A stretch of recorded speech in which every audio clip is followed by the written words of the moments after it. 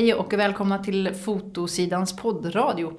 Idag är det Sara Arnald som sitter bakom spakarna igen och jag sitter här med Johanna Lundberg som är sportfotograf på Bildbyrån. Hej Johanna. Hej, kul att vara här. Ja, eller jag är hos dig faktiskt. Ja, det är det. Så är det. Ja. Kul att du är här. Tack. Vi sitter hos Bildbyrån som ligger vid Sankt Eriksplan i Stockholm. Och det är ganska tomt och tyst här just nu. Och det är ju för den här coronan. Ja. Och jag måste ju faktiskt, bara för att det är coronatider just nu, så måste jag fråga att hur påverkar corona ditt jobb just nu? Nej, men det påverkar ju allt i mitt jobb. Mitt jobb går ju ut på att fota sport och för tillfället så utövas ju ingen elitidrott i Sverige eller internationellt. Så ett månaders schema framöver har ju bara kastas rätt ut ur fönstret. Och få försöka att stå starkt genom det ändå. Liksom, och försöka att ta sig igenom det på något sätt. Men det har ju påverkat allt jag gör om dagarna. Hur ser din vardag ut nu då? Just nu har jag ju ett hemmakontor.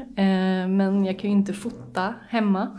Så att, men vi har ställt om och gör lite mer nyheter än vad vi brukar göra i vanliga fall. Så att vi bevakar ju allt som händer med coronan. Från att åka på presskonferenser hos regeringen till att vara på fältsjukhuset i Älvsjö. Så att det är fortfarande en del fotoverksamhet. Men annars är det också att försöka hinna i kapp med administrativa uppgifter som har hackat efter ett tag. Så. Men så det är just nu, sportfoto är ju din stora grej kan man säga. Ja. Och nu är det inget sportfoto. Nu är det inget sport och närmsta vi hoppas väl att Allsvenskan ska starta i juni. Och nu är det fortfarande mars så att det är långt kvar. Och vi skulle åkt på OS i sommar och det är ju flyttat också. Så att det är ju väldigt mycket som inte blir av som skulle bevakats. Men det är ju svårt också för ett större perspektiv så är det ju... Det påverkar ju alla och det är hemskt att se vad som händer. Dels ur ett hälsoperspektiv men också ur ett samhällsperspektiv. Och jag har väl tur som jag är anställd. Jag tänker väldigt mycket på mina frilansvänner. Att de har det tufft i dagar som dessa. Så att det är klart att det är tråkigt att OS flyttas men det kommer ju nästa år då. Får jag tänka. Vi måste bara pressa oss igenom det här allihopa. Ja, och hoppas att det vänder snart och ta hand om varandra och stanna hemma om man... Så att det kan få ett slut någon gång. Du och jag är kärnfriska i alla fall. Det är därför vi sitter här. Det här med sportfoto, när kom du på att du ville jobba med sport och foto?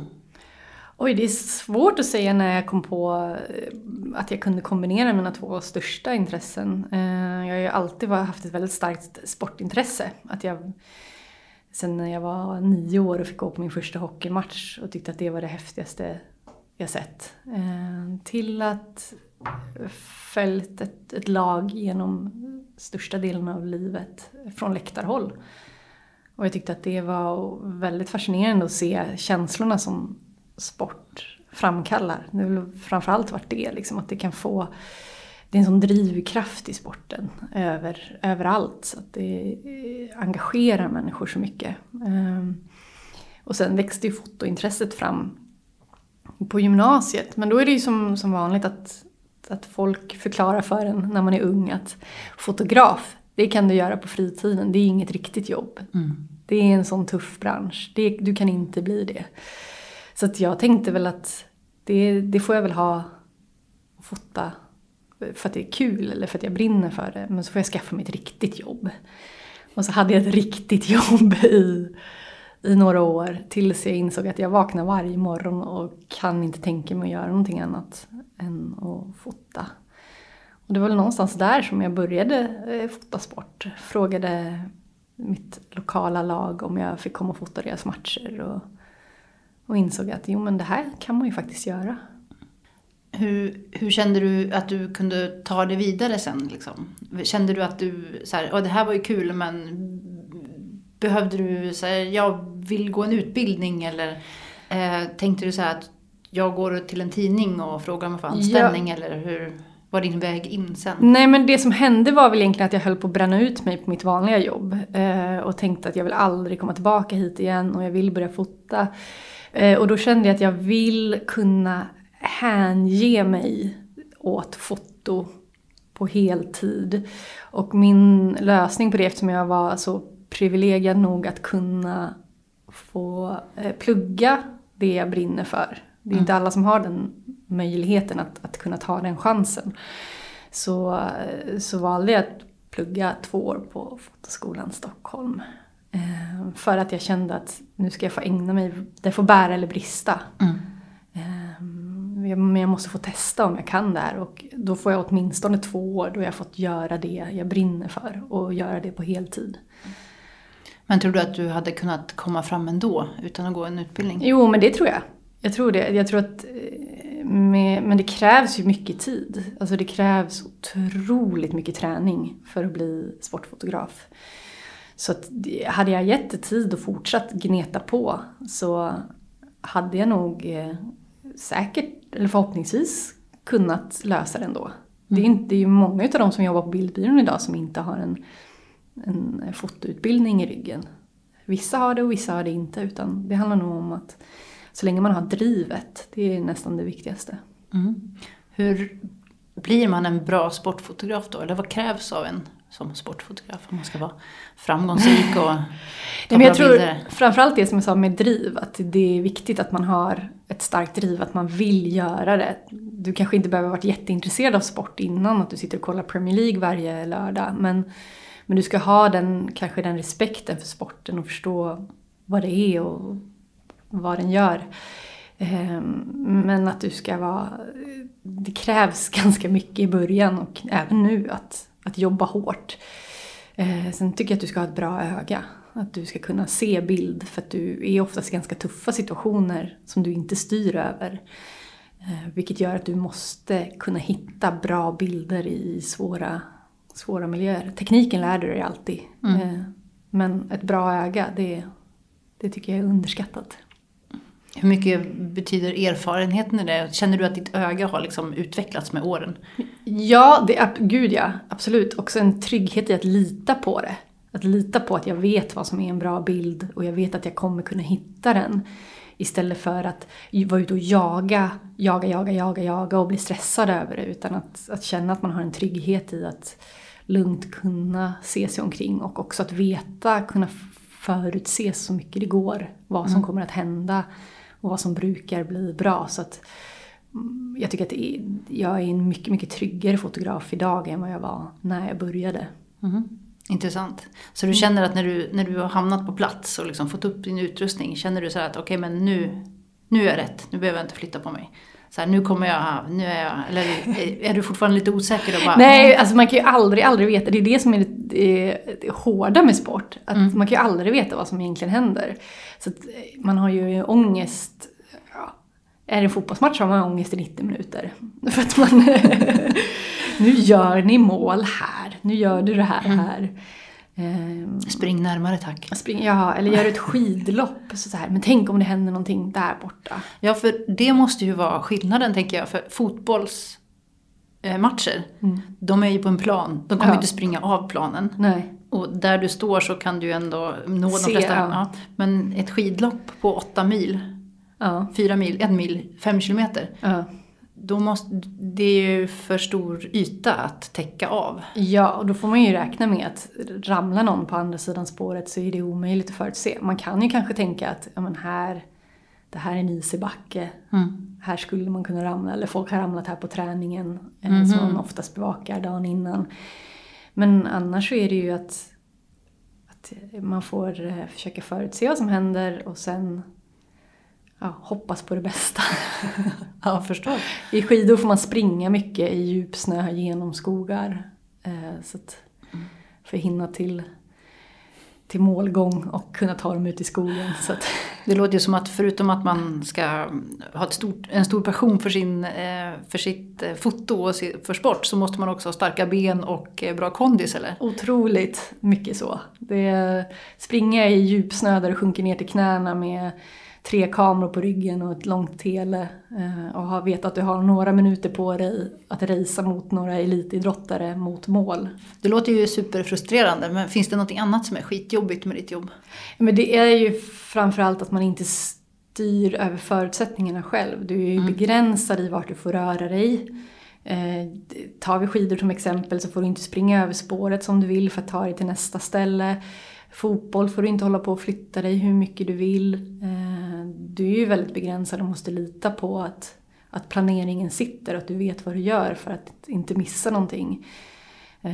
Jag kan inte be någon göra om ett mål för att jag inte var med på det. Utan jag måste hela tiden vara på helspänn och vara beredd att täcka allting. Så att inte kunna alltid styra över situationer så mycket som man vill. Det är väl nog det som är mest frustrerande. Hur gör du för att ta reda på var du måste vara då? Är det någonting som du kan plugga innan? Ja, men det är ju då erfarenheten sitter. Och att ha en god kunskap om vad det är jag gör. Att vara väl påläst och på något sätt veta vad som är nyhetsvinkeln och vad som kan hända. Och om det händer så är det viktigt. Och du måste förstå sporten. Verkligen. Verkligen. Det kan ju finnas en fördel om man behöver inte allt. Det kan ju finnas en fördel att vara ny inom en sport för att man kommer med ett par nya ögon och kan se nya vinklar. Men det är ju alltid bra att för oss som byrå så är det ju väldigt viktigt att vi får med alla nyhetshändelser. Och då måste jag ju förstå vad sporten går ut på. Mm. Har du någon favoritsport då? Att plåta liksom? Ja, men jag tycker fotboll tycker jag är väldigt roligt för det är en sån stor världssport och det engagerar så många människor. Sen tycker jag att skidor är väldigt roligt att göra för att du är i såna häftiga miljöer ofta och det är spännande. Sen tycker jag skidskytte är ju brutalt för att du ska vara på alla ställen samtidigt. Vad menar du då? Vad är det? Nej, men du måste vara ute i skogen, sen ska du få dem på skjutvallen och så hör du någon speaker ropa att nu sköt hon fullt och så vet du, jäklar, nu måste jag ha en bild på när Hanna Öberg skjuter också, så får du springa och svettas och men det är som att jag älskar de som saker som gör det svårast för mig nästan. Sen tycker jag att ridsport är kul. Hästhoppning är kul att fota också. Det är mäktigt. Vad är det som gör det kul då? Är det att det händer mycket eller är det att det blir snyggt lätt? Liksom? Det beror ju helt på vilken arena man är på. Men att du kan ta snygga bilder och att det är väldigt spännande. Att det är så små marginaler. Alla sporter med små marginaler är ju otroligt spännande. Så curling är inte så kul? Jag har aldrig gjort curling, insåg jag nu. Men det är ganska små marginaler där också. Jo, det är sant. Jag bara tänker att det är liksom... Det är inte lika actionfyllt på något vis. Alltså det är fortfarande en spänning i liksom, men det går ganska långsamt. Ja, då. Så är det ju. Du är verkligen på samma lilla yta hela tiden. Kanske jag får prova någon gång. Ja, tycker jag du ska göra. Det är ju ingen publiksport på samma sätt kanske, men jag tänker att de kanske behöver lite nytt blod där för curlingfotot. Liksom. Du har ju hållit på några år nu. Vad sa du? 7 år hade du pratat? Ja, jag tror nästan att det är 7 år som jag har varit på bildbyrån i alla fall. Har det ändrats någonting under tiden som du har jobbat? Alltså kraven på dig och hur det publiceras och så här, ditt vardagliga jobb, känner du av att det ändras? Ja, men kraven på mig, men det blir ju mer senior du blir desto högre krav blir det väl också. Att man har högre förväntningar på sig. Men jag tycker väl, alltså idag ska det ju vara allt är ju väldigt live-känsla, att vi ska ha bilder ute snabbt och att som byrå så jobbar vi ofta utan reporter. Vi har ju väldigt bra kontakt med de flesta reportrar på tidningarna men det är ändå att vi ska kunna på något sätt förutse vad tidningarna kommer skriva om och kunna tillgodose det bildmässigt. Så att det är en utmaning att det är på det sättet. Och att det blir väl mer och mer krav och förväntningar. Det ska gå snabbt. Måste du göra fler saker nu? Måste du också gå och intervjua folk? Ja, det har ju också blivit. Idag är vi alla multijournalister, höll jag på att säga. Vi gör ju också så kallade synkar. Där vi ska kunna, eftersom vi som byrå är på alla mästerskap och på alla matcher. Vi är ju verkligen överallt. Så är vi en enorm tillgång för redaktioner som kanske inte har skickat ut någon. Så att vi har ju alltid vår mikrofon och lampa med i bagaget. Och då får man ställa upp och vara reporter ibland också. Och fråga hur det har gått. Och så. Men om ni har stått och plåtat hela tiden, för du har plåtat på matchen också då i så fall. Känner du att du har liksom ett bra grepp om vad som har hänt på matchen när du är liksom så mycket inne i ditt ögonblick? Man har ju som hela tiden en översiktsbild av vad som händer. Man har en känsla av hur det har gått och så. Man har ju inte samma kanske kontroll över det som har hänt som om man sitter på pressläktaren och verkligen bara fokuserar på att analysera matchen. Jag måste ju hela tiden ha koll på det som händer nyhetsmässigt. Men jag har nog kanske inte samma överblick. Men i sådana fall så har man ju liksom kontakt med redaktionerna hemma. Och de journalister som är på hemmaplan. Mm. När du är ute och plåtar, hur tänker du när du ska försöka söka vinklar eller söka material? För ni står ju ganska mycket på samma ställen, alla som plåtar sport. Hur gör du för att få unika bilder? Liksom? Går det ens att tänka unika bilder när man har ditt jobb? Ja, men det måste man vara deppigt om man kände att man inte hade ett unikt öga. Eller att man såg saker att vi ser saker olika. Jag tror att dels titta sig omkring. Att kanske inte alltid titta på det självklara utan att försöka få en översiktsbild. Och att se vad som funkar runt omkring och kanske även innan det som ska hända händer. Och tänka att det här skulle vara fint. Och att hela tiden vara vaken kring det som händer. Och lita på att... jag tjatar mycket om att man har att ha ett öga som för mig betyder att man ser bilder. Och att tro att jag kan hitta bilder i det. Den tilltron måste man ha. Jag tror att det är så man får göra. Att titta sig omkring och försöka tänka vad blir en fin bild. Och att vi ser på saker olika. Vad är en typisk Johanna-bild då? Oj, vad svårt. Nej, men för mig är det nog, jag vill nog gärna ha mycket känsla och uttryck i personer. Och jag vill nog gärna kunna visa sporten på ett estetiskt sätt också. Men jag skulle nog säga att det är något känslouttryck i stunden. Det skulle jag nog säga också, för jag har kikat lite på vad du gör. Och dina starkaste bilder är ju de där det är, alltså antingen någon har vunnit någonting eller förlorat någonting, människor kramas, tittar ut i intet liksom, och tittar in i sig själv och liksom, så att de är väldigt laddade på något vis. Liksom. Det är inte alltid de här, nu satt bollen i nätet liksom, och så där, utan att det är de där lite eftertänksamma, ganska stilla bilderna som jag tycker du gör bäst. Så här. Det är så svårt det att analysera sin egen stil. Men det är det, jag tror att det är det jag har brunnit för hela tiden. Det är ju känslosprång snarare än den klassiska sportbilden. Så, utan att jag drivs utav det snarare. Att försöka fånga den känslan och försöka förmedla den. Jag satt nämligen och funderade när jag kollade på bilderna, så tänkte jag så här, jag tänkte försöka föreställa mig ett ljud till dem liksom, så där. Och då borde jag, när jag tittar på dem, tänka så här att det ska kännas som att stå mitt på plan och man hör alla runt om och hör ljudet. Men när jag tittar på dina bilder så är det ganska tyst liksom. Och jag vet inte om det säger någonting om det du gör, men det känns som väldigt ofta så här lite intima moments liksom, mellan spelare, eller att det har hänt något eller någon har vunnit, eller att liksom i en Hollywoodfilm så hade de ersatt allting med ett så här ljust pip eller bara så tystnad, man sakta ser bollen närma sig eller liksom sådär. Att det blir som ett litet vakuum liksom. Och då menar jag det på ett bra sätt, att det liksom, det är inte det där liksom klinget och klanget och skriken och röken och allt det där, utan att det är något annat. Men det är väl kanske för att det är de bilderna som tilltalar mig, att det här med typ någon som bara slår till en boll och liksom gör mål, det är inte det som greppar mig. Men det är kanske för att jag inte är en sportperson. Att jag struntade i att det var nummer 5 som scorade liksom. Att det är så här, det som griper tag i mig är när de har förlorat och står krama varandra eller så. Vilken fin komplimang. Vad glad jag blev. För intimt, det är nog så jag skulle vilja fota.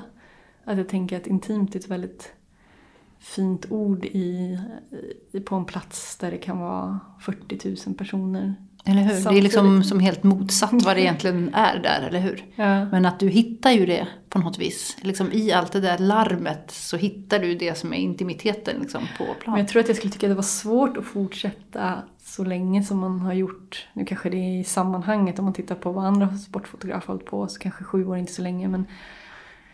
Men jag tänker att för att fortsätta så kan man ju inte alltid bara sträva efter att få nummer 5 har gjort mål.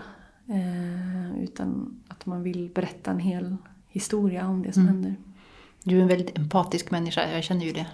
Ja, det syns i dina bilder tycker jag. Tack. Framtiden, vad tror du att kommer hända någonting annat? Vad kommer du göra om några år? Liksom? Oj, det vet jag inte. Flyger du drönare då? Ja, men jag flyger redan lite drönare, även om jag är livrädd varje gång jag sa. Ja, men jag har bara sån respekt för saker på hög höjd som kan falla.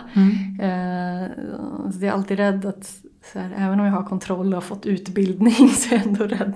Men var använder du den någonstans? Nej, men det kan vara, man får ju sällan göra det under matcher. Men det finns ju olika tillfällen man kan använda drönare. Nej, men jag vet inte om framtiden. Det är så himla svårt att säga, men jag hoppas ju att jag hittar nya sätt att förnya mig på. Att jag känner en passion i det.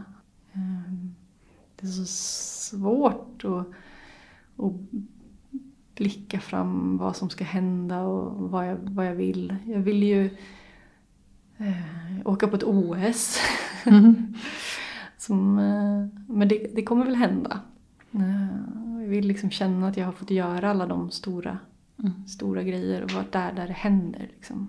Men har förutsättningarna för er som jobbar ändrats under åren? Sådär, att ni får mer och mer tillgång eller att ni får mindre tillgång? Jag får mindre tillgång. Att, så här, vi har ju funnits sedan 60-talet, det här företaget. Så tittar jag på bilder från 60-talet, då är de inne och fotar spelarna när de ligger i badkaret efter matchen. Men en sån access finns ju inte. Så där handlar det verkligen om att man får förnya sig själv för att ha det unika. För att du har inte samma access idag. Man är mycket försiktigare med idrottarna. De bjuder kanske inte lika mycket på sig själva. Det kanske blir ännu värre i framtiden då, tänkte jag. Kanske. För jag tänker ju, nu vet jag inte hur mycket live-musik du fotograferar. Men det är ju typiskt en sån. Gjort. Det är typiskt en sån där artisten vill ha väldigt mycket kontroll liksom, och gärna inte vill släppa in fotografer för nära för att man kommer se för mycket och sådär saker. De vill gärna ha egna fotografer som ska visa upp vad som händer på scen och sådär. Det är så deppigt för att om man då vill bara se till att man har egna fotografer som artist, och så tappar man ju mycket av det journalistiska. Man får välja själv vilken bild man skickar ut av sig själv. Det är inte alltid så sunt. Nej, verkligen inte. Jag tänker att om det är 2 stycken fotbollslag, om de har varsin fotograf bara.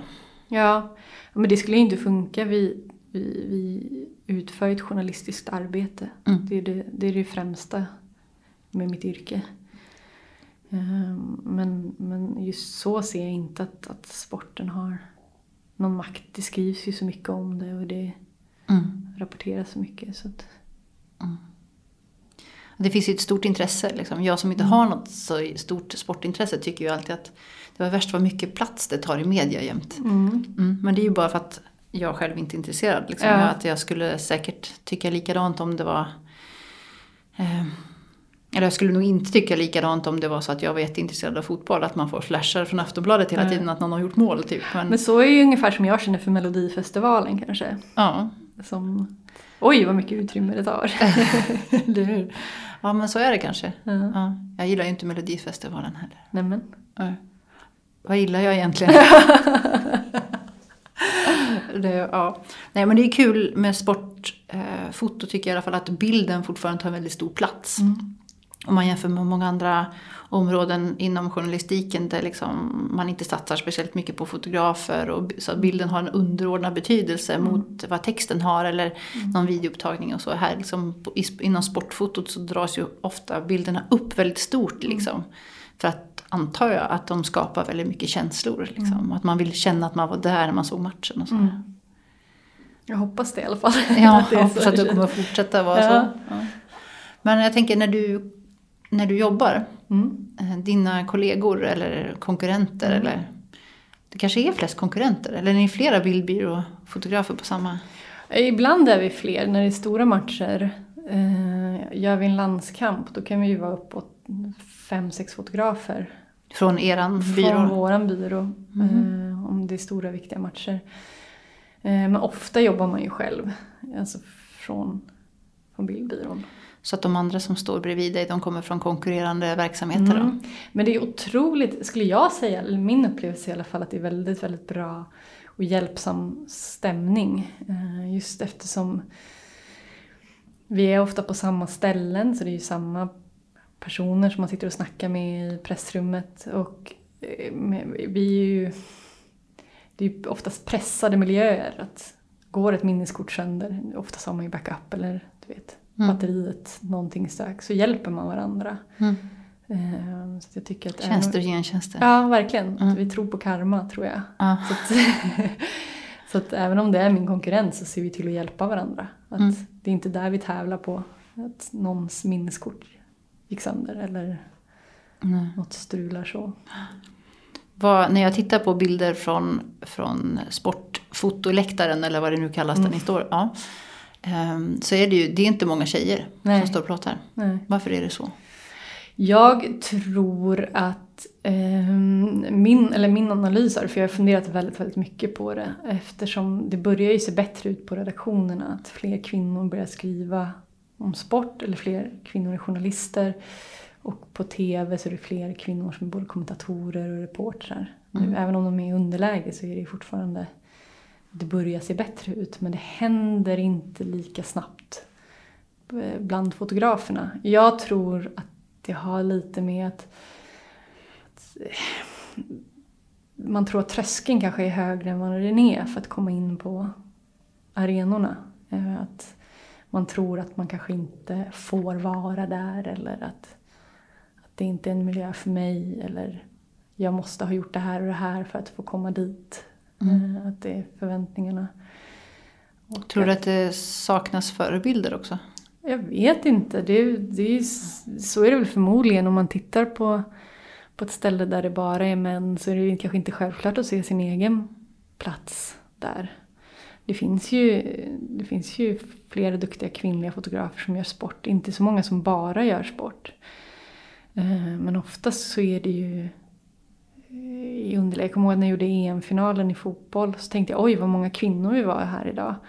Och då räknade jag oss till 7 och det var 150 akkrediterade fotografer. Så då var vi 7 av 150 och då tyckte jag att vi var många.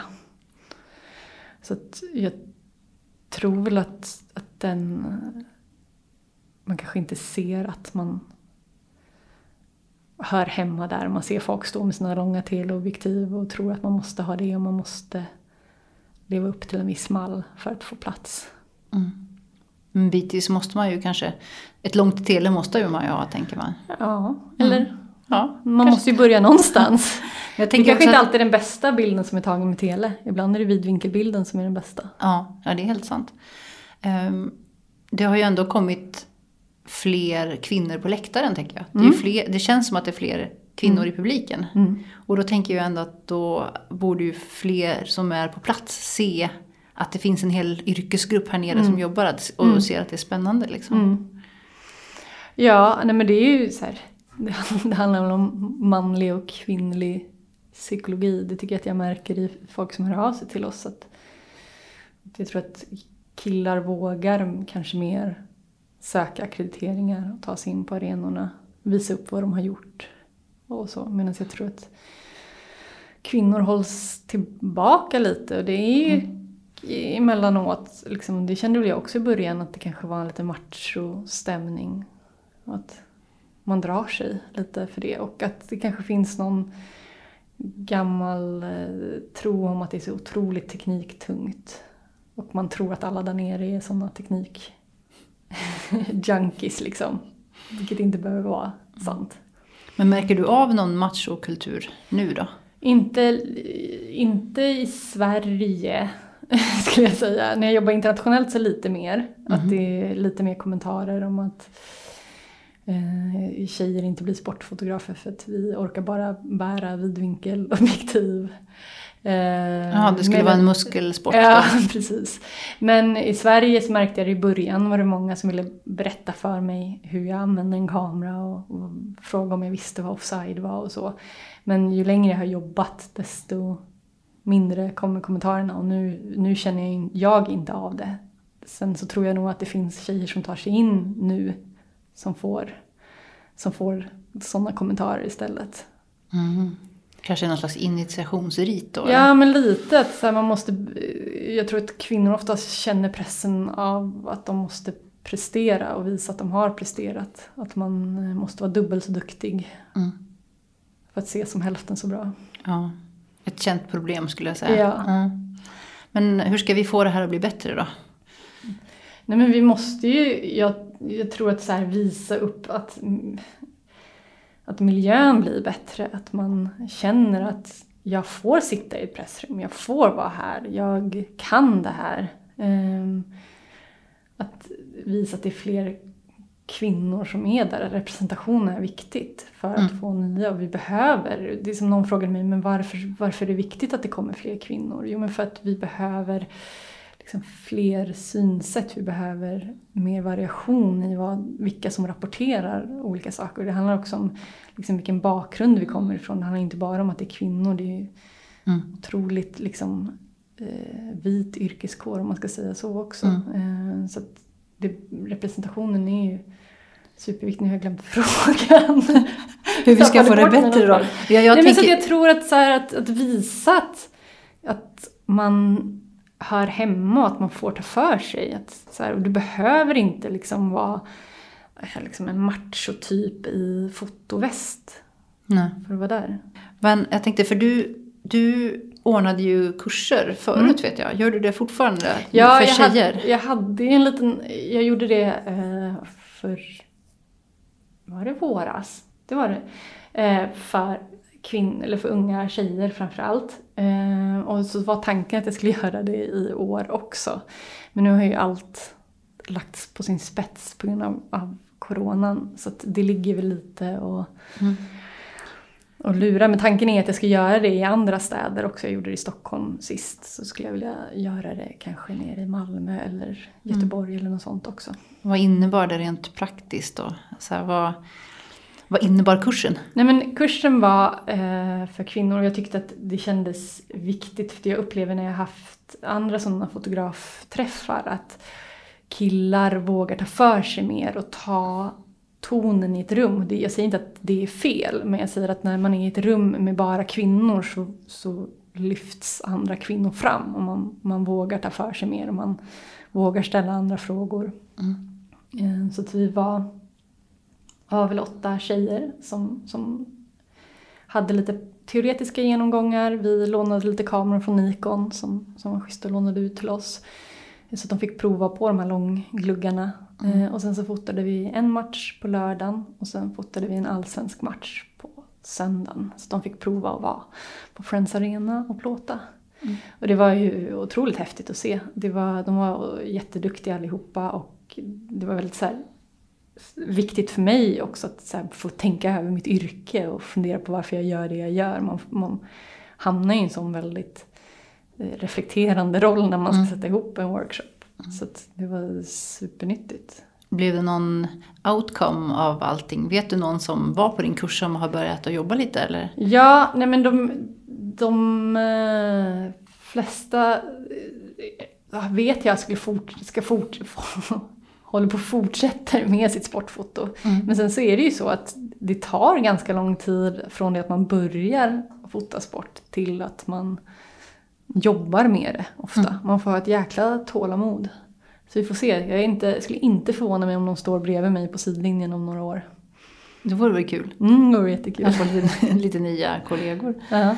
Men vad gör branschen då när det gäller rekrytering av kvinnliga fotografer? Ja, inte tillräckligt skulle jag vilja säga. Hur kan de hjälpa till? Ja, nej men... Ska man annonsera? Ja, nej men det är väl att, så här, att tänka utanför sin box. Att så här, inte alltid kanske ta att kvinnor och män söker sig till jobb på olika sätt. Alltså att jag tror att en man kanske är bättre på att men vad fan, det här kan jag. Hej allihopa, det här är min portfolio. Medan jag tror att kvinnor är lite mer, kanske inte lika insäljande på samma sätt. För att man tänker att inte har jag gjort tillräckligt. Att man kanske då som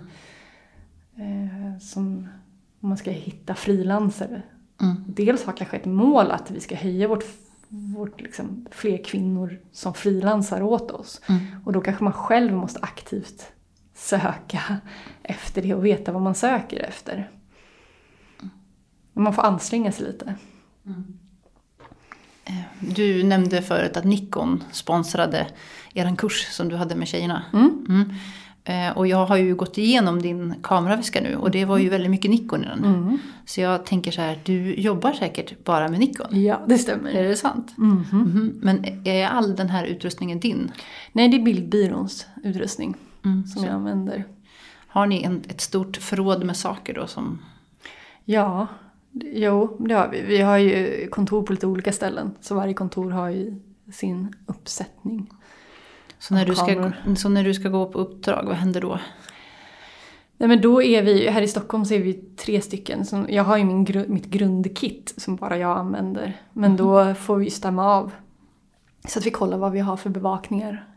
Och sen så får jag gå in och plocka det som behövs för den bevakningen jag gör. Det krävs ju sport kräver ju lite olika typ av optik. Alltså vi behöver ju mycket längre optik än många andra. Så därför behöver vi variation av vår utrustning. Också väldigt stöttåliga grejer, tänker jag. Att det måste vara lite robust. Jo, men vi måste ju vara väldigt försiktiga.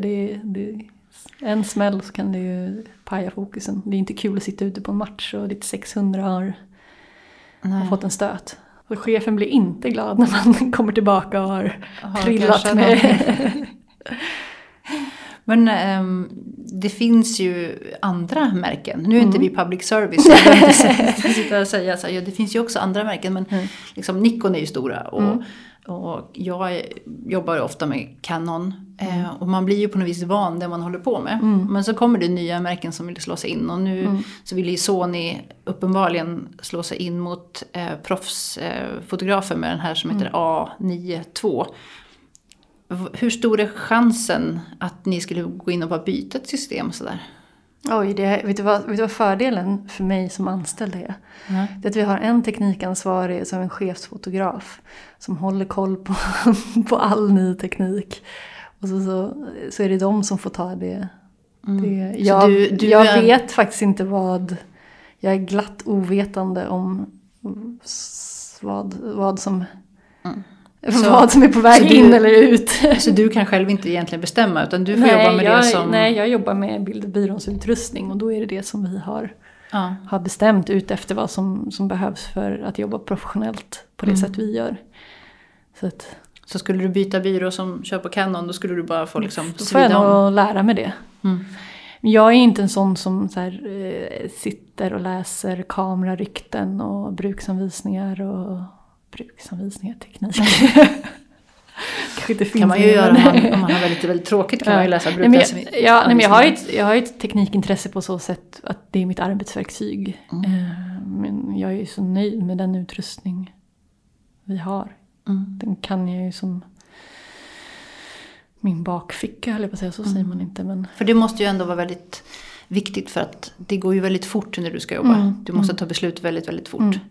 Och jag vet ju att om jag skulle ta din utrustning idag och gå ut och plåta så skulle jag stå och mixtra med den ganska länge innan jag förstår att alla rattar går åt andra hållet på Nikon jämfört med Canon. Så att skulle det vara ett kritiskt läge så skulle jag inte kunna prestera om jag bytte system bara sådär. Jag tyckte vi pratade med en fotografvän som plåtade med Canon och så skulle hon plåta en fotbollsmatch. Och så fick hon då en Nikon-kamera istället. Och de som har testat båda systemen vet ju, man zoomar ju åt olika håll. Ja. Hon fattar inte varför det inte gick att zooma ut, så hon bara ställde sig upp och sprang 50 meter bak när det hände någonting, för det var så jäkla bråttom och bara, jag sitter ju fast. För det är ju någonting som jag tycker det är många som gillar kamerateknik och som är liksom fascinerade av det nya hela tiden. Man vill byta för på något vis teknikens skull. Och när man jobbar med sakerna, då är det bara en annan sak. Man vill bara att det ska funka. Det är ju inte det att man är ointresserad av tekniken. Nej. Det är bara det att om man får välja mellan att prestera superbra eller ha de coolaste grejerna, då är ju prestera det viktiga. Liksom. Man kan ju inte sitta där när det händer något och sen missa på grund av att ratten sitter nu plötsligt på ett annat ställe. Nej, precis. Och det är verkligen så här, det är en inkörsperiod om man byter system eller om en kamera helt plötsligt ser helt annorlunda ut. Så att det viktigaste för mig är att kunna tekniken så pass mycket och vara så trygg i min kamera att jag inte behöver tänka på den under när jag jobbar. För du har ju lite annat att göra när du står där. Ja, men precis. Så att den ska aldrig vara en begränsning för mig. Så att det viktigaste för mig är att kunna använda hjärnan till det kreativa och inte till det tekniska medan jag jobbar. Och kan jag tekniken så slipper jag tänka på den. Så hur tror du att en kameratillverkare som skulle så framgångsrikt marknadsföra sig mot dig som kund då? Men säg att du skulle, om inte du jobbade på byrå utan du fick bestämma helt själv, om någon ska sälja in en kamera till dig. Ja, nej men då, som sagt, jag skulle aldrig, man skulle inte skicka ut en teknisk specifikation om saker, utan man skulle behöva visa hur det är verkligen främst ett arbetsredskap och att så här, ditt arbete kommer förenklas så här mycket med det. De här funktionerna gör att du kommer kapa så här mycket tid på att hålla på och fippla. Det vill säga den som säljer till dig måste förstå vad ditt yrke innebär. Ja, att det är jättemycket funktioner som man inte ens använder i kameran för att man inte har någon användning av det. Och sen så här, alla funkar ju olika. Vissa älskar ju tekniska specifikationer. Jag är glad att det finns folk på mitt jobb som gör det. Medan jag kan då glatt ta emot och testa mig fram och trycka och klämma och sånt. En kamera ska kännas bra i handen. Liksom. Man ska trivas med den. Ska vara ens kompis liksom. Jag vet ju att många som lyssnar på den här podden, de är ju jätteintresserade av hur du ställer in din kamera och det coola autofokussystemet och liksom hur punkterna sitter och vilka hur jobbar du liksom? Nej, men när jag jobbar med det är ju så olika från tillfälle till tillfälle också vad jag vill ha ut av bilden och vilken sport det är, för att i sport så rör de sig helt olika. Att det kan vara, de rör sig mot dig, de rör sig i sidled. Det kan vara visst som handboll där de springer och korsar varandra hela tiden, där någon kommer och plockar upp fokusen. Så att det är ju väldigt olika hur jag jobbar. Jag flyttar fokuspunkterna liksom manuellt flera gånger under en match. Men jag ligger alltid med en punkt ganska högt upp om det är det som för att få fokus på. Det är mycket. Men använder du sådana funktioner som ögonfokus till exempel? Nej, inte. Jag har ju sett de nya funktionerna. Det är kanske liksom i de nyare kamerorna så kommer jag veta att jag får titta på det, att det kanske funkar utmärkt. Men jag vågar liksom inte riktigt chansa på det. Jag vill sätta fokusen där jag vill ha den. Jag kanske inte är traditionell på det sättet. Men också i vissa sporter så har ju folk solglasögon på sig. Och i vissa sporter så springer man på sidan och så. Manuellt skulle ju i princip inte funka, känner jag. Eftersom det hela tiden är någon form av rörelse. Jag ställer in mina liksom fjärrstyrda kameror. De är ju på helt manuell fokus. Men då är de på samma fokus hela tiden. Men så här, det finns ju säkert sportfotografer eller jag vet ju att det finns de som jobbar på andra sätt med fokusen. Jag tycker det är skönt att kunna styra just vid de tillfällen att jag har ju en sån kontinuerlig fokus som följer det. Och sen kan jag välja. Jag jobbar alltid med fokus på tummen istället för avtryckan. Så att jag kan välja och släppa och när jag vill ställa fokus och inte. Och jag vill inte att någon ska springa förbi och stjäla fokusen om det är en helt oviktig person. Jag låter alltid så luddig när jag pratar om teknik. Är det tjejigt, tror du? Tror du att folk tycker att det är tjejigt? Nej, men jag oroar mig för det. Att jag kan känna att folk ska tro att jag inte har koll på vad jag gör. Vilket jag har ju stenkoll. Jag kan min kamera, jag kan min fokus, men att det hela tiden finns något från i början när man började fota. Att man tror att folk ska se ner på en om man inte pratar pixlar och sånt. Prata kameraspråket. Ja, och jag tycker att så här, för mig har det alltid varit viktigt att prata bild före teknik. Det är ju också det, tror jag, att de som hänger upp sig och ska snacka teknik hela tiden, de gör det som någon typ av någon slags front eller någon slags slöja liksom, att om de bara snackar på om teknik och autofokuspunkter och det ena och det andra och liksom att det ska maskera att de egentligen inte är så duktiga på att plåta. Och det tycker jag egentligen, det gäller alla branscher. Jag menar, jag känner otroligt många proffsmusiker som är superduktiga på vad de gör. De spelar på de stora scenerna världen över, men de skulle aldrig stå där och prata om tjocklekar på strängar och vilken ny stämapparat de har köpt eller liksom den och den, utan de skapar musik av det som finns och det de tycker om att jobba med. Liksom. Och de har släppt att det ska vara en prestige i vad man har för prylar. Liksom. Men att de som vill bli någonting fast inte riktigt har det. Det är en himla snack om att de måste byta gitarr för det låter inte riktigt bra, va? Men sen har jag en jätterespekt för teknik och jag tycker att det är kul med ny teknik och saker som händer med kamerorna. De blir bara bättre och bättre och bättre. Om jag tänker på liksom, när jag börjar plåta med en D3S. Vilket fortfarande är en fantastisk... alltså den har någon färgåtergivning som jag bara älskar. Det är en gammal favoritkamera. Men till vilka kameror vi har idag så har det ju förenklat mitt liv så otroligt mycket. Och jag känner mig väldigt trygg i tekniken, men jag är samtidigt också en person som lär mig mycket genom att göra. Jag måste liksom sitta och trycka och klämma. Och när jag då ska vara pedagogisk och förklara så blir det lätt att jag vill visa och trycka. Ja, men jag gör så här. Och att mycket av det man gör sitter ju i ryggraden. Man reflekterar kanske inte alltid.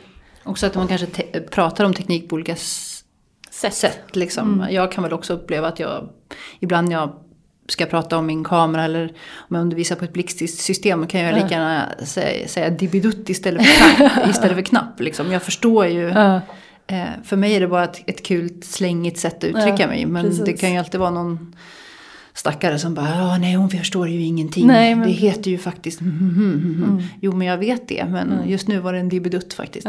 Ja, precis. Det gör inte mig till sämre för det. Liksom. Jag har så sjukt många akademiska tekniska poäng så att jag kan ju ändå slå alla på fingrarna om det är det man är intresserad av. Men det är liksom, jag tror att det är just det, hur man uttrycker sig, att man är lite respektlös inför tekniken. Jag tror att det är det, liksom, att man bara säger saker på andra sätt. Det betyder inte att man inte förstår. Nej. Ja. Men du sa att du har flera kameror med dig och det vet jag ju, för jag har tittat i din kameraväska och det var ju minst 3. Ja. Vad gör alla de här kamerorna du Nej, men det är lite olika. Alltså jag brukar vilja ha 3 på mig, som jag säger. Att jag har en med en långglugg, kanske 400 eller en längre. Ibland sitter jag på konverter, ibland kör jag med 600. Och så har jag en med 70-200. Och sen så brukar jag ha en vidvinkel, vill jag ha också. Och sen så brukar jag sätta ut vad vi kallar remote-kameror. Eftersom vi är begränsade i vad vi får vara så får vi ställa ut kameror kanske där vi inte får vara för att få fler vinklar. Här i fotboll så kanske jag ställer den bakom mål eller sätter upp en i taket på de arenor det funkar. Är det hockey sätter man kanske i mål eller bakom plexit eller något. Så att jag kan ha med mig allt från 3 kameror till 5, 6, 7 kameror om det skulle behövas beroende på match. Det låter som att det blir väldigt mycket bilder. Det blir otroligt mycket bilder. Hur mycket bilder får du på en match? Ja, men det beror på. Säg att jag har haft 2 remote-kameror och 3 på mig. Då kanske jag får ut 2000 bilder eller något sånt. Mm. Jag har lärt mig och jag fotade mycket mer mängdbilder i början. Nu håller jag mig lite lugnare. Är det för att du vet mer med dig vad du vill ha? Ja, precis. Men jag är ju ganska trigger happy skulle jag säga. Att jag får ju slänga ganska mycket. Men ju längre jag har fotat desto säkrare blir jag på att ja, men det här, nu kan jag vänta 1 sekund extra och se. Du vet de andra kamerorna du pratar om, hur utlöser du dem då? Då har vi någonting som kallas för Pocket Wizard. Som att man har en sändare i blixtskon på den kameran man fotar med i handen. Och så har man en mottagare på den kameran som man ställer bakom. Så att det gör ju att varje gång jag trycker av min kamera som jag har i handen så utlöser den även den andra kameran. Och den går på samma motor så du får exakt samma händelseförlopp på den andra kameran. Precis, så att den ligger och vissa kör med en fotpedal som musikfotpedal istället. Det kan man också göra. Okej, så att man då tar du separata bilder med den du har i handen. Ja, så att du fotar med foten samtidigt som du fotar med handen. Ja. Men för mig jag är ju rädd att glömma bort den. Så jag tycker att det är bättre att ha den på den kameran jag pratar med. Mm. Jag vet ju att en del av de bilderna du fotograferar skickas direkt efter fotografering i stort sett till desken. Till din redaktör som ska sitta och lägga upp dem. Hur går det där till? Jo, men det är ju så att innan match så sätter vi ihop en lista där man skriver in som koder. Så att jag gör så att jag fotar till exempel Djurgården mot AIK. Så skriver jag in D1. Då är det spelaren med nummer 1 på ryggen. Och så skriver jag ut hans namn. Sen när jag fotar så har jag en VT6 på kameran som är en sändare. Som jag kopplar upp mot mitt internet. Och så när jag tagit bilden så spelar jag in en liten ljudfil till min redaktör. Och säger Djurgården 1, AIK 5. Och sen skickar jag iväg den till honom. Och då får ju han den som ljudfil och då skriver han bara in koderna. Och så lägger han ut den på sajten. Så han får ljudet, det översätts inte via någon transkribering eller något? Nej, utan den är manuell än så länge. Så det betyder att när du står där och fotar, så även om du har koll på att Djurgårdens spelare med nummer 1, då behöver inte du veta vad han heter i stunden. Nej, utan då räcker det med siffrorna. Måste du veta väldigt mycket om spelarna annars? Ja, det underlättar ju verkligen. Att veta vilka som är och vilka som är i ropet. Eller vilka som kan vara nyhetsmässiga. Och att alla har inte siffror på framsidan heller, så det är ju bra att känna igen dem. Veta vilka de är. För du förväntas då efter varje bild som du skickar upp till desken, så förväntas du också säga exakt vad som är på den bilden. Ja, det måste jag. För att de sitter ju kanske har flera matcher igång samtidigt. Så det är omöjligt för dem att hålla reda på vilka alla spelare är. Utan ljudfilen det är ett sånt viktigt för dem. För att annars kommer det ut bilder på vår sajt som inte har namn. Då är de ju inte sökbara. Nej, det är sant. Hur många bilder skickar du direkt på det viset? Det beror på hur snäll redaktören är mot mig, hur mycket jag får skicka. Det beror på hur mycket de har att göra och hur viktig matchen är. Ibland kan jag skicka alla mina bilder. Jag vet någon match där jag skickat 80-90 bilder till redaktören som sitter och gör ut dem. Ibland kanske man skickar 10 bilder live. Är det de som är från din handkamera som du kan skicka direkt? Eller kan du skicka även från kamerorna som sitter på andra ställen? Det finns möjligheter. Man kan ju koppla in nätverkskabel till sin kamera som man har exempelvis i taket. Och strömadapter. Så att alla bilder som tas med den kommer in på en FTP. Men oftast så är det bara de jag har i handen som jag skickar. Eller om det är en stor match, då springer jag ut i halvtid och hämtar minneskortet och sätter mig och skickar dem från kameran direkt också. Om det har hänt något, om det blivit ett mål där eller så. Mm.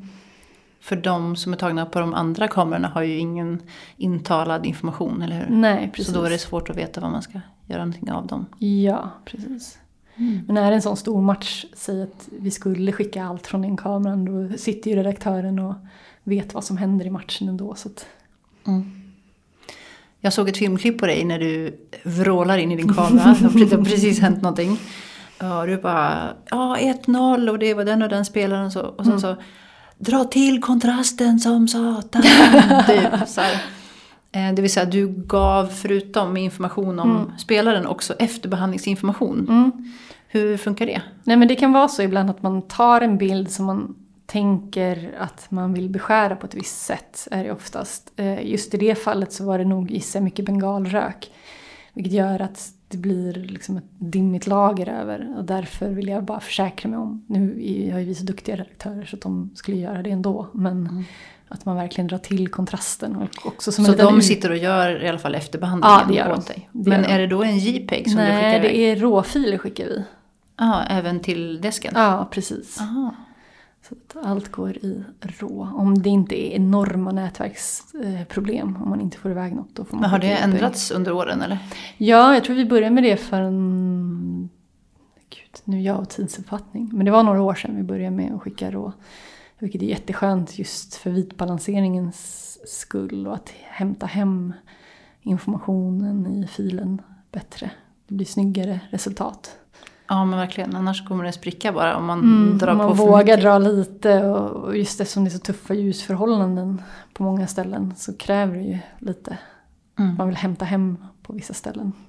Hur tänker du med vit balans och så här när du plåtar då? Men det är lite beroende på vad plåtar jag i en hall där det är bestämt ljus. Då ställer jag vitbalansen innan att jag vitbalanserar mot något vitt. Är jag utomhus när det är skiftande sol, moln, vad som helst, då brukar jag köra på autovitbalans. Jag hoppas att bildredaktören inte blir arg på mig. Ja, för man kan ju inte batcha på samma sätt då liksom. Nej, precis. Men det är så lätt då. att sätta jag vitbalansen, om det är moln idag där solen tittar fram ibland, så har jag satt vitbalansen för sol och sen helt plötsligt går det moln och så har jag glömt ändra och så. När det gäller annan efterbehandling, hur gör du det då? För att om det är några bilder som går under tiden under en match så går det iväg till desken. Så gör ju du lite saker i halvtidsvila också, eller hur? Vad gör du då? Nej, men då gör jag ut de viktigaste, i halvtidsvilan så gör jag ut de viktigaste nyhetsbilderna först. Och jag låsmarkerar gör man ju på Nikon. Jag vet inte hur det är i andra system. Så att det är de filerna som läses in först. Så att jag får upp dem först i datorn. Så att medan jag plåtar, om jag vet att det här är en viktig bild, så markerar jag den. Så att jag vet att det är den jag ska börja jobba med först. Så att jag kanske hinner få ut 10-15 bilder i paus. Och då får man skriva bildtext och göra lättare bildkorrigering. Liksom. Har du med dig din laptop ut på alltid med den. För att det kan ju också vara så att det är en viktig match och att nätverket går ner eller att kameran inte kopplar upp mot FTP:n eller liknande. Då vill jag alltid ha en backup så att jag kan tanka över och dra iväg det via datorn.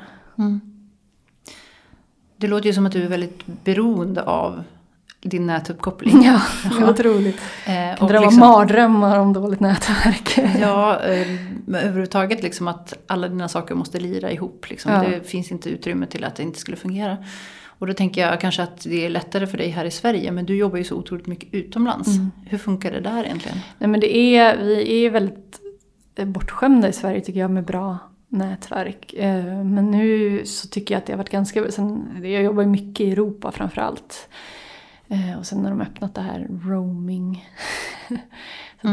Så du kör på din 4G-puck? Ja, i de länder. Ja, annars i andra länder så kollar jag upp vilket som är det största telebolaget. Och så kanske man köper simkort från lite olika. Men så länge man inte är i Kanada där det är omöjligt som icke-medborgare att få tag på nätverk. Men det funkar. Ja, det är oftast en trygghet i Sverige att man vet att ens nätverk oftast kopplar upp. Vad gör du när det inte fungerar? Man har ju massa olika lösningar. Dels har jag ju många kameror som är uppkopplade så att ibland brukar det kunna vara en som får iväg lite. Men sen första jag gör är att gå ner på JPEG och se om det är lättare att skicka där. Andra jag gör är man kan koppla in nätverkskabel från 4G-pucken in i kameran för att slippa att den ska sända, för det kan vara det som stör. På många idrottsevenemang så är det många som använder nätet samtidigt. Annars koppla upp datorn, den är oftast mycket bättre mottagare. Så, men när vi gjorde när Djurgården vann SM-guld i Norrköping, då var nätet så hårt belastat. Då var vi flera fotografer på plats. Det var väl 4 fotografer som jobbade med den matchen. Då gick det inte ens att skicka sms. För att det var så hårt belastat. Så då fick vi ha en som sprang in och skickade bilder från pressrummet med nätverk. Så det var som på gamla goda så här filmtiden när man har en som springer och framkallar. Så man får alltid ha en backup-plan. Vad händer när dina saker slutar funka då? Din kamera och... Ja, nej men det viktigaste jag vet är att behålla lugnet. För stressar man upp sig så börjar man tappa bilder. Då är det liksom, blir det för stressad och är orolig och missar något, då missar det något. Så det är först märker att kameran är helt död och den kommer inte gå. Ja, då har jag en backup-kamera eller är objektivet helt plötsligt oskarpt. Ja, men då får jag jobba med det jag har. Det viktigaste är att få en bild i alla fall. Liksom, eller inte missa någonting. Jag kan inte bara lägga mig ner och dö eller skjuta upp det. Utan det behöver ju fortfarande plåtas, för det händer ju nu, det kommer inte hända sen. Det låter som att man måste vara ganska stresstålig för att vara sportfotograf, eller? Precis. Ta ett djupt andetag och så här, var problemlösare framför allt. Att inte stressa upp sig för att man får ett problem, utan att vara trygg i att jag kan lösa det istället. Har ni någon support på plats? Du jobbar med Nikon. Är det så att Nikon finns på stora... Så de största mästerskapen finns de ju. När jag var på fotbolls-EM i Frankrike, då blev jag rånad. Oj. Ja, första eller andra veckan jag var där på all min utrustning. Nej. Ja. Så att då fick jag ju hjälp av dem att låna utrustning inför matcherna. Så att de brukar finnas på plats på de större evenemangen. Det låter farligt att vara sportfotograf för du. Nej, men man får nog... Det är nog farligt att vara allt. nej, jag tror inte att det är så farligt. Det är nog mer att jag hade otur. Någon såg att någon kände igen att väskan såg ut att innehålla utrustning. Så att, det är ju faktiskt problemet att man reser mycket. Så fort man har någonting där det står Canon, Nikon, Profoto... Phase One, det är farligt liksom, för att man går omkring som en... Alltså det är klart att det är fint att ha Nikon på väskan liksom, men det är också det är ju som att gå omkring med en flagga där står och råna mig. Det är ju bara hänt en gång under 7 år sedan. Och de flesta inte alls. Vad händer i framtiden nu om vi då räknar med att corona ger sig någon gång? Det får vi verkligen hoppas. Nu längtar jag efter liksom en vardag där det är liksom fotboll. Jag får vara ute på arenorna igen och längtar efter OS. Får göra det. Betyder OS att du får täcka många fler sporter? Ja, och för mig är det också det största evenemanget vi har. Att få vara på plats där saker händer som vi pratar om i flera år efteråt. Det är lite häftigt att känna att man var där och såg det. Eller bevakade det. Kanske jag ska säga. Men hur mycket jobbar du egentligen? En vanlig vecka, och hur mycket jobbar du på OS? Nej, men på OS, jag skulle ha åkt på OS 2 gånger. Den ena gången råkade jag bli gravid efter att jag fått min akkreditering. Och nu blev det ju flyttat, så jag har inte varit där än. Men man kan ju ställa in sig på att man jobbar mer än man sover. Det är otroligt långa dagar. Som jag förstår det tuffaste man kan göra. Så att, men det är man ju van med. Det är vissa mästerskap. Då går man ju upp 5-6 på morgonen och så kommer man hem vid 1-2 på natten och så är det bara att börja om igen. Så att det får man vara beredd på när man åker iväg och jobbar. Här hemma så jobbar jag, eftersom jag är schemalagd, så jobbar jag 40 timmar i veckan. Mm. Men du reser mycket? Ja, det är en del faktiskt. Lite mindre just nu. Men i övrigt så blir det några mästerskap på ett år. Hur jobbar du med dina bilder för att bli bättre på det du gör? Och dels så tittar jag så otroligt mycket på bild. Och jag tittar väldigt mycket på vad jag gör och är otroligt självkritisk. Det är mycket ligga i fosterställning på golvet och undra vad man håller på med. Ifrågasätta vad man gör och så. Skulle du säga att man drivs av ångest? Gud, jag är så ångestdriven att det är löjligt. Det är min största drivkraft. Så att man är ju någon form av självplågare.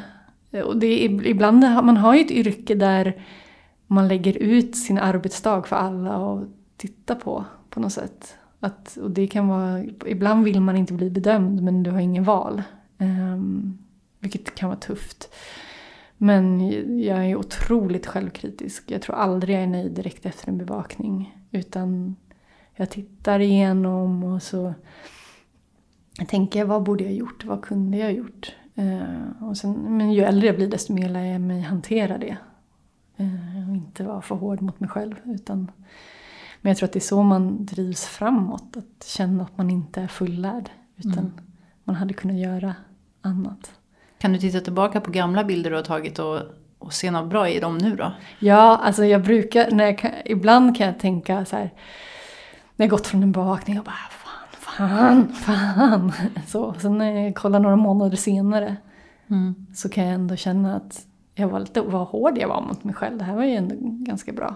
Så att jag måste låta det gå lite tid och absolut titta på gamla saker och tänka, men det här gjorde jag väl ganska bra ändå. Tittar du mycket på andras bilder? Jättemycket på andras bilder. Vad lär du dig av det? Men jag lär mig få intryck. Dels jag lär mig hur man kan se på saker på olika sätt. Inspiration. Ja, men att så här, lämna sin bubbla lite. Jag tror det är jätteviktigt att titta mycket på bild. Att hela tiden titta på bild. Och också så här det brukar ge som tips på folk som börjar med det här. Att så här, ja, men titta på bild och försök förstå vad det är du tycker om. Och varför du tycker om det. Så att du kan få en bild av vad det är du vill göra. Och när du förstår det så kan du jobba mot det. Vad kan du bli bättre på nu då, tror du? Nej, men det jag kan bli bättre på, det är massa saker.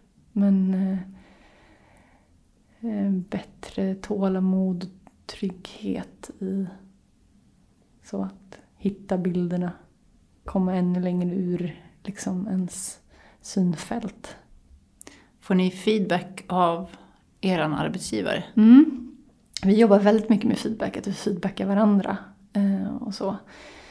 Och man är medveten om att alla tittar på ens bilder och man får både positiv och negativ feedback. Eller vad hände här? Eller det här blir jättebra. Och ibland brukar vi har ett sånt feedback-system att vi går igenom. Att vi blir ansvariga för att titta igenom någons bilder. Och ibland ser man ju mönster. Och att man är inne i en svacka eller att kanske man behöver lyftas upp lite eller tänka på ett nytt sätt. Spännande. Får du någon feedback utifrån också? Får du kommentarer på dina bilder? Mamma säger alltid att det var en fin bild. Men jag har varit lite så här... det får man ju. Alltså dels om man lägger ut själv i sina egna sociala medier så får man ju feedback. Men folk kommenterar ju oftast när de gillar något. Det är ju sällan man får. Men det hade också kanske varit lite Man lägger ut en bild man gillar så säger någon, har du tänkt på att beskära den? Ja, men oombedd kritik är ju aldrig bra. Så att, nej men det engagerar ju folk, sportfoto. Det tycker jag är kul. Handlar det då mer om själva händelsen tror du än din bild? Ja men både och. Men det väcker ju känslor. Att man kanske hade en upplevelse av när man följde det. Så jag tycker alltid att det är kul när supportrar kommenterar att det har betytt något. Eller att de vill ha bilden som en tavla eller något sånt. Det tycker jag är fint för då har man ju hittat något hos dem som är väldigt viktigt. Så att, ja. Du vill ju ta bilder som ger eller skapar känslor, eller? Verkligen. Man mår ju som bäst om någon säger att de har blivit berörd av det man har gjort. Det betyder något. Hur kan man se det du jobbar med? Var ser man dina bilder? Om man vill ha lyssnat på podden så tänker man så här, nu måste jag kolla här. Ja, nej men jag tycker att vår app är jätterolig. Vi har ju en app som man kan ladda ner. En Bildbyrån heter den. Och där behöver man inte ha konto hos oss utan man kan gå in och titta på våra bilder. Så om man är intresserad av sport och sportfoto så läggs ju våra bevakningar ut där. Annars kan man följa mig på Instagram och där heter jag lundberg.johanna. Spännande. Jag måste titta oftare känner jag. Så lär mig någonting om sport. Du får följa med på någon match och plåta någon gång. Ja, det skulle vara kul. Ja. Du Johanna, tack för att jag fick komma och hälsa på dig. Tack så mycket, det var jättekul.